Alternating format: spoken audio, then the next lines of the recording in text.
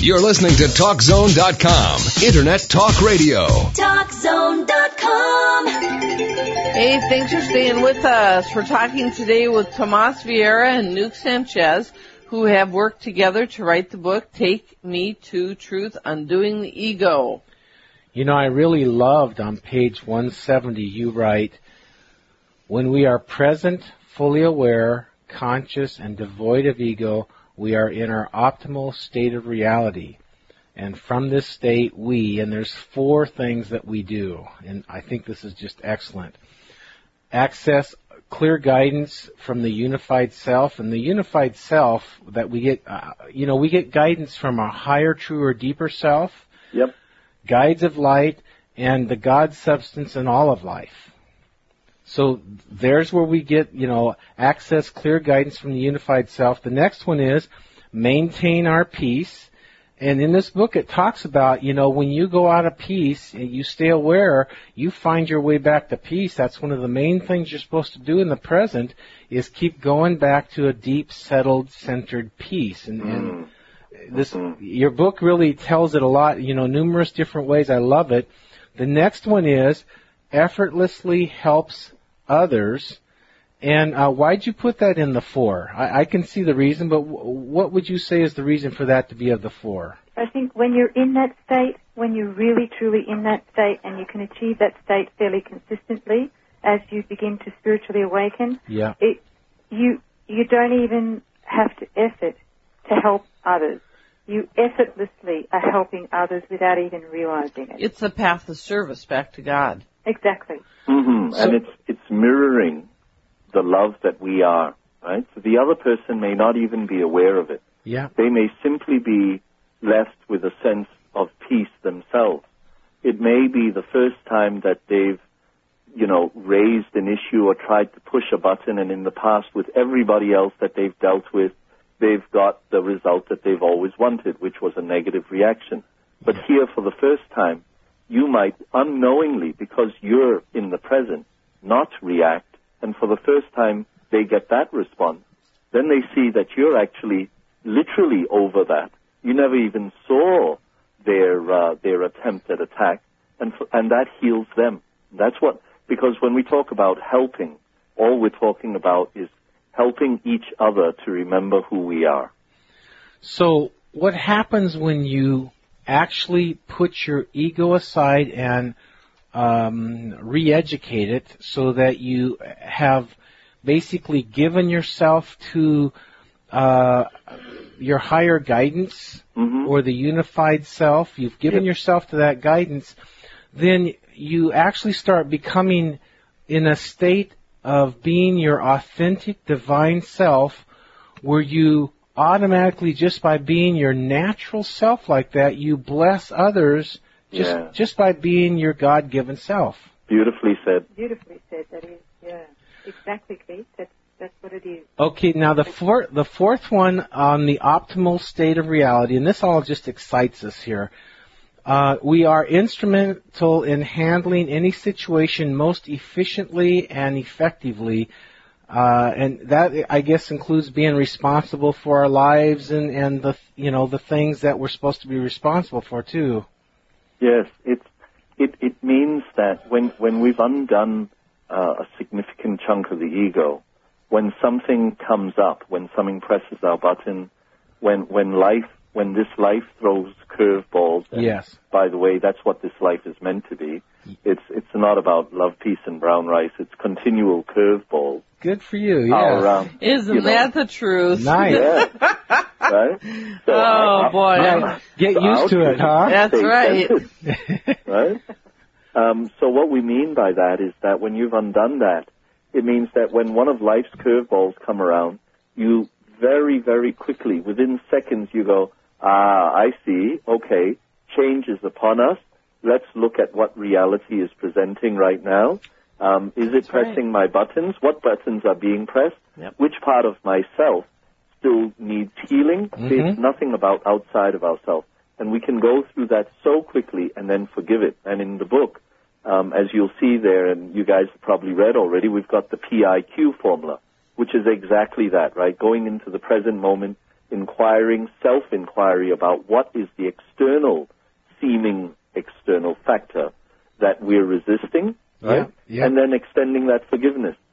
So that's very efficient. And once you practice it, you can get it down to, seconds as opposed to, we've all experienced that, right? Right The car has a flat tire, we kick it, we get out, we scream, we jump on the phone, then we get upset with other people in our lives. We go on to the next appointment on the day, and we're nasty at that appointment, or we're upset, and then we feel guilty, and then by the end of the day, we're in a hole, a big, deep hole. You got it. You're listening to Mastering Ourselves with Keith and Charmaine Amber, your spiritual lifestyle experts with sound answers to life's tough questions, Monday through Saturday, 7 p.m. Pacific, 10 p.m. Eastern, right here on CRN. Our guests today, Tomas Vieira and Nuke Sanchez, who've written the book, Take Me to Truth, Undoing the Ego. So would you two sort of say that the way to approach really actually dealing with life issues might be more often and more solidly to deal with the present creator mind rather than the manifest symptoms of things? That's right. Because whatever's been manifest is just a symptom. That's the right word for it. It's the effect. What we see outside of us is the effect. The cause is our mind. So therefore, but you see, to give you another example, I think this is a wonderful one. The diet industry, right? How many billions of dollars is that worth? Now, what is that doing? That's treating the effect. Let's get the right pill, the right diet, the right whatever. How many dollars, what percentage of dollars is spent with that person to say, what is happening within you? What's happening about you? What's that about? Because it's the mind that causes everything. But what the ego does is say, let's keep fixing the dream and the effects outside. It makes logical sense because then we don't turn our attention to where the true cause is, which is in the mind, which is the ego. So, that's really what this game is about. So what's manifesting outside, we need to be, I'm not putting it down, I'm saying, let's be grateful for it, but look at it in the right way, which is with gratitude, because they are all opportunities for our integration and our healing. So actually, the great divine has orchestrated everything as an opportunity for us, whether it's an imposter as a real negative thing or an imposter as a real blessing thing. Either way it is, it's for us to advance with if we will. Yes. And see, the beauty is that if we start seeing all adversity, seeming adversity, okay? Yes. As roadblocks on our path to peace, we're actually grateful for it. Instead what we do is, it's not fair. Don't you love that one? Yeah. It's not fair. I shouldn't be. It shouldn't be this way. Rah, rah, rah, rah, rah. Right. Or I'll be happy when, Going to get These are all statements that imprison us. Get a long way, get real far that way, huh? Yeah. On page 176, I really like what you write. When we get more and more enlightened, here's what it says. Our bodies become cleaner, clearer, lighter, and more refined and tell us what we can or cannot tolerate. And then you go down and talk about alcohol, food, smoking, addictions, distractions. You want to talk about what happens when your body starts clearing? Yeah, I can tell you from first-hand experience there, Keith. Yep. Because I had a very dysfunctional background. I had all sorts of addictions, and I had a massive ego. I still haven't met anybody with an ego as big as mine yet. So to undo the ego that I had, the significant portion that I've been able to drop was quite difficult and took a long period of time. But what I did find as I was going through it was an amazing or a miraculous thing that was happening was that all of the things that before I was trying to get rid of in my life, all of the things that I was trying to master, which was food, giving up alcohol, making sure that I was exercising because I hated exercise. Mm-hmm. You're doing all the good stuff, Yeah. I couldn't do it. I just couldn't do it successfully. It wasn't until I undid a great chunk of ego And then the unified self, the God force, came through me. And all of a sudden, those addictions gave me up. Oh, right? wow. Yeah. And I'm convinced that that's what occurs. When you really begin to awaken, you don't need to control all of those things. They give you up. You don't have to worry about them anymore. Yeah. Okay? Because if you're trying to have control over addiction, it's actually the ego that's trying to make to control that. Yeah, yes. And it's trying to make it more real, and it's trying to put you on a guilt trip. Would you say that as compared to our ego, God's is the only lasting and perfect will? It's the only real will.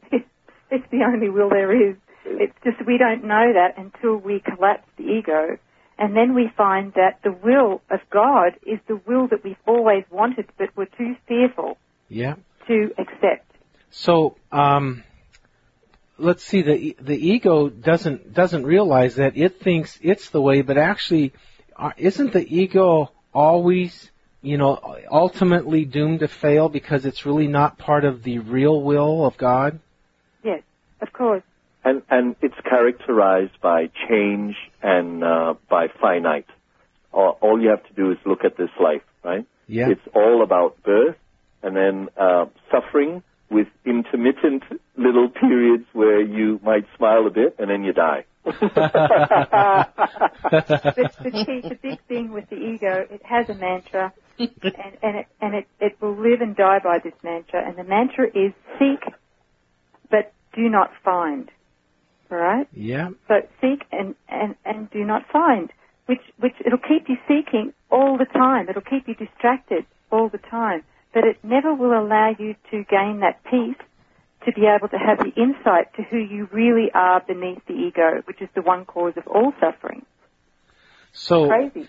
yeah. So it's seeking from the ego desire, but if you go to aligning, obediently, faithfully aligning with the God will. In other words, you're a surrendered servant of the God will. Then that doesn't happen. Yeah. Another way is it doesn't require effort and it's sustainable, you see. It's not under threat. So to give you an idea, when we manifest from the ego's position, like I want, I need, I deserve, and I'm going to work hard towards that goal. So let's say it's a relationship.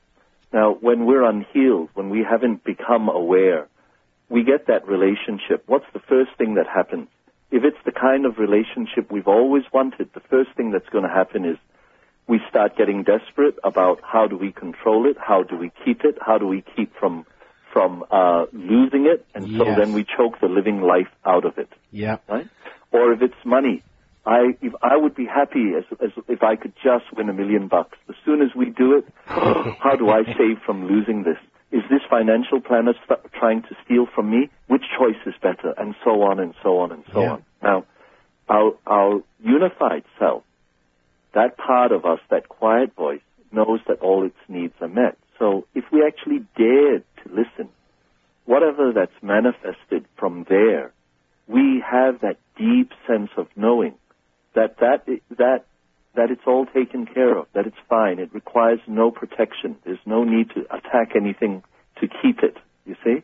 Yeah. And then if the design should change, we happily let it go. We don't desperately need to hold on to anything because we recognize that everything is in divine order.